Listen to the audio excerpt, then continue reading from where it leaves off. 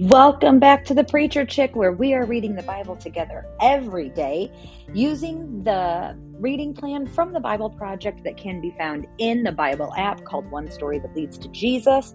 And today is day 42. Today's readings are from Numbers 8 through 10 and Psalm 42. Let's get going.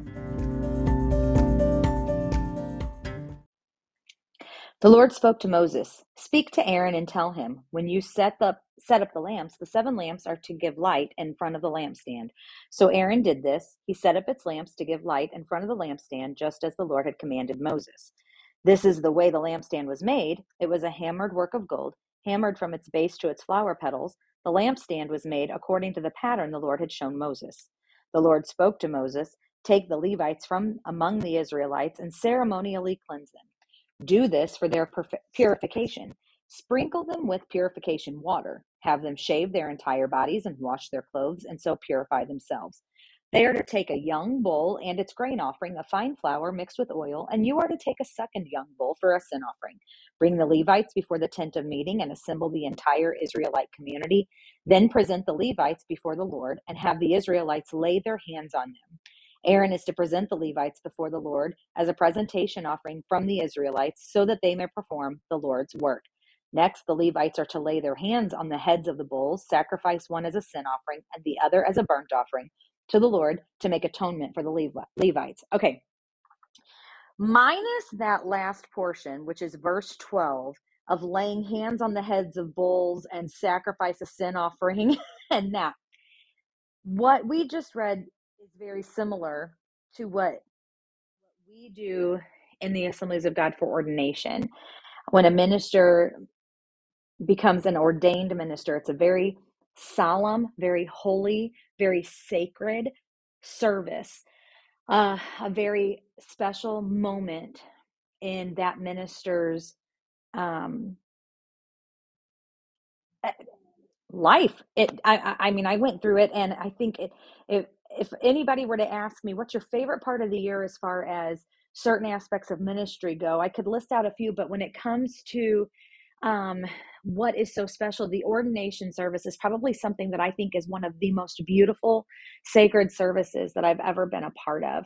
And it's holy and it's beautiful. And this is what happens. There's a presentation of the ministers who are being ordained to the fellowship, and hands are laid on them in prayer and in intercession and in anointing, and there's a mantle that is passed, and it's just beautiful. And so I think this is pretty cool because this is something that we use this today.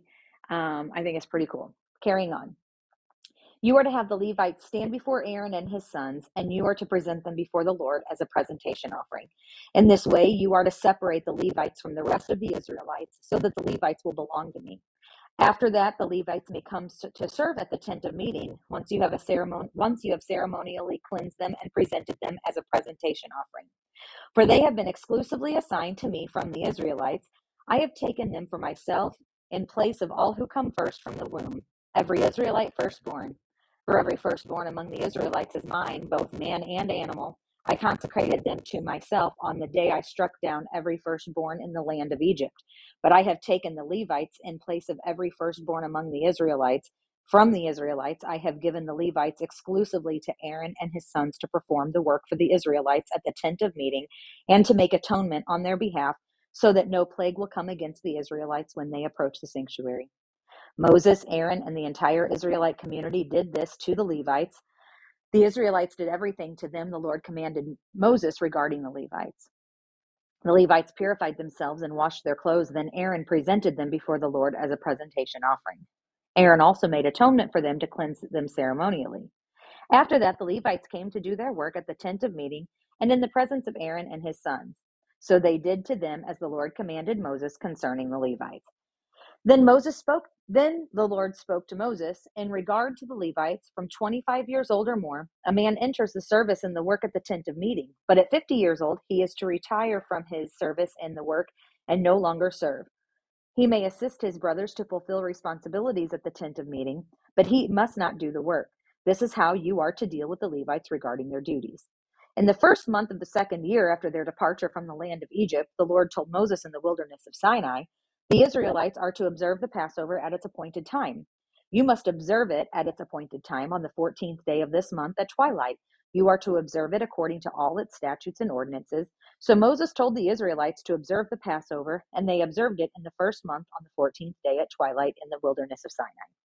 The Israelites did everything as the Lord had commanded Moses. But there were some men who were unclean because of a human corpse, so they could not observe the Passover on that day. These men came before Moses and Aaron the same day and said to him, We are unclean because of a human corpse. Why should we be excluded from presenting the Lord's offering at its appointed time with the other Israelites? Moses replied to them, Wait here until I hear what the Lord commands for you. Then the Lord spoke to Moses, Tell the Israelites, when any one of you or your descendants is unclean because of a corpse or is on a distant journey, he may still observe the Passover to the Lord. Such people are to observe it in the second month on the 14th day at twilight. They are to eat the animal with unleavened bread and bitter herbs. They may not leave any of it until morning or break any of its bones. They must observe the Passover according to all its statutes. But the man who is ceremonially unclean but the man who is ceremonially clean is not on a journey and yet fails to observe the Passover is to be cut off from his people because he did not present the Lord's offering at its appointed time. That man will bear the consequences of his sin. If an alien resides with you and wants to observe the Passover to the Lord, he is to do it according to the Passover statute and its ordinances. You are to apply the same statute to both the resident alien and the native of the land. On the day the tabernacle was set up, the cloud covered the tabernacle and the tent of the testimony, and it appeared like a fire above the tabernacle from evening until morning. It remained that way continuously. The cloud would cover it, appearing like fire at night. Whenever the cloud was lifted above the tent, the Israelites would set out. At the place where the cloud stopped, there the Israelites camped. At the Lord's command, the Israelites set out, and at the Lord's command, they camped. As long as the cloud stayed over the tabernacle, they camped. Even when the cloud stayed over the tabernacle many days, the Israelites carried out the Lord's requirement and did not set out. Sometimes the cloud remained over the tabernacle only a few days.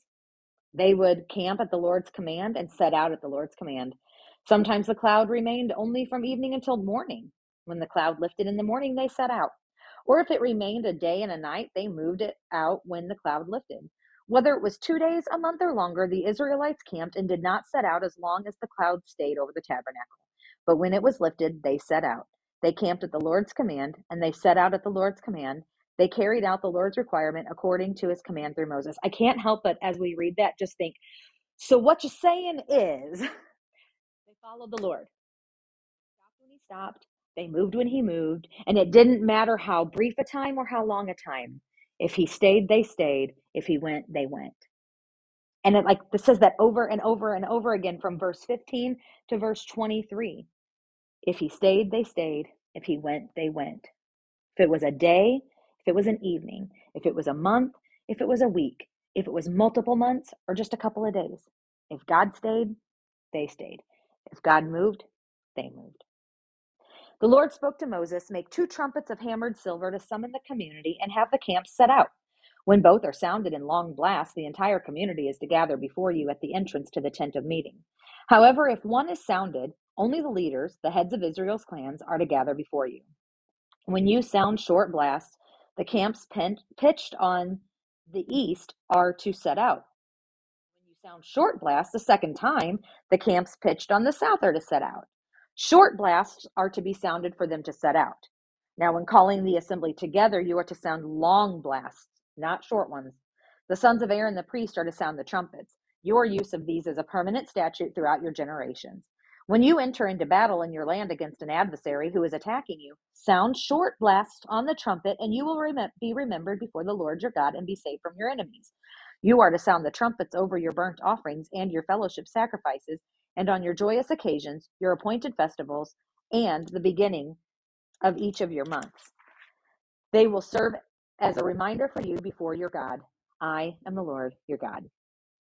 During the second year, in the second month, on the 20th day of the month, the cloud was lifted up above the tabernacle of the testimony. The Israelites traveled on from the wilderness of Sinai, moving from one place to the next until the cloud stopped in the wilderness of Paran. They set out for the first time according to the Lord's command through Moses. The military divisions of the camp of Judah's descendants with their banners set out first. The Nahshon, son of Amminadab, was over their divisions. Nathanael, son of Zuar, was over the division of the tribe of Issachar's descendants, and Eliab, son of Helon, was over the division of the tribe of Zebulun's descendants. The tabernacle was then taken down, and the Gershonites and the Merarites set out transporting the tabernacle. The military divisions of the camp of Reuben with their banners set out, and Elijah, son of Shedir, was over their divisions. Shalumiel, son of Zereshaddai, was over the division of the tribe of Simeon's descendants, and Eliasaph, son of Deuel, was over the division of the tribe of Gad's descendants. The Kohathites then set out transporting the holy objects. The tabernacle was to be set up before their arrival. Next, the military divisions of the camp of Ephraim's descendants with their banner set out, and Elishama, son of Ammihud, was over their divisions. Gamaliel, son of Pedahzur, was over the division of the tribe of Manasseh's descendants, and Abidan, son of Gideoni, was over the division of the tribe of Benjamin's descendants.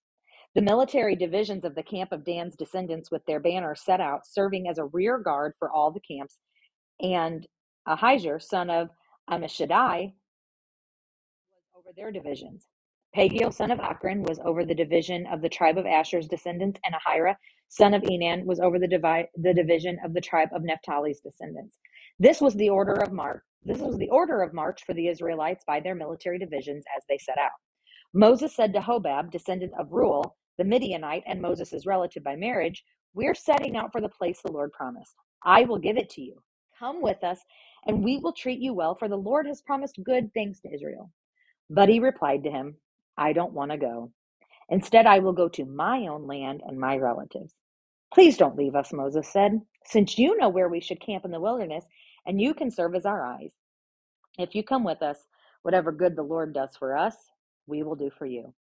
They set out from the mountain of the Lord on a 3-day journey with the ark of the Lord's covenant, traveling ahead of them for those 3 days to seek a resting place for them. Meanwhile, the cloud of the Lord was over them by day when they set out for the camp. Whenever the ark set out, Moses would say, "Arise, Lord, let your enemies be scattered, and those who hate you flee from your presence." And when it came to rest, he would say, "Return, Lord, to the countless thousands of Israel." Psalm 42.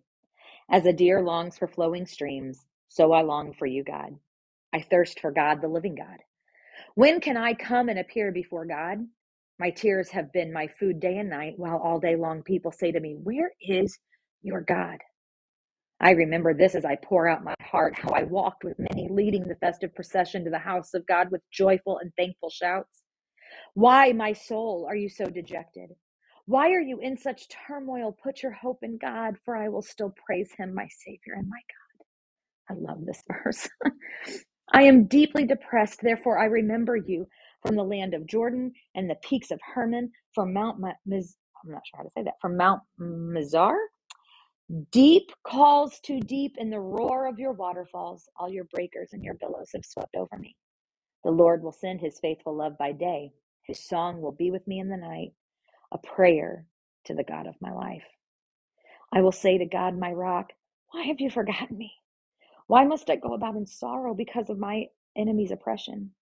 My adversaries taunt me as if crushing my bones, while all day long they say to me, where is your God? Why, my soul, are you so dejected? Why are you in such turmoil? Put your hope in God, for I will still praise him, my Savior and my God. In November, I began praying and asking the Lord for a word for the year. I've been doing that since about 2016, I guess. And this year I got this word in November, and when I got the word, I thought, surely that's not my word for the year. And so I dismissed it. And I kept praying, and I just kept coming back to that word. That word is hope. And I think I refused to accept it because I didn't know, and I think I do know, that having hope as my word for the year implied I would need it.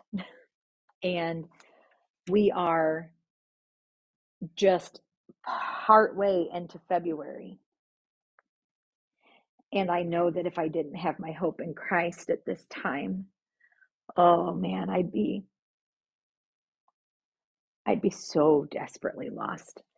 And I would probably be saying things like, why God? Why have you forgotten me?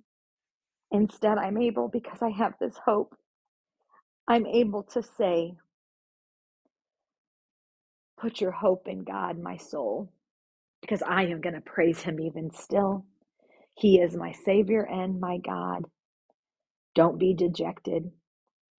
My hope is in him. I will still praise him. I hope that in the midst of whatever you're going through, you're able to step back and look at that and say the same thing. Soul, it's hard, but don't be dejected. My hope is in my God, and I will still praise him.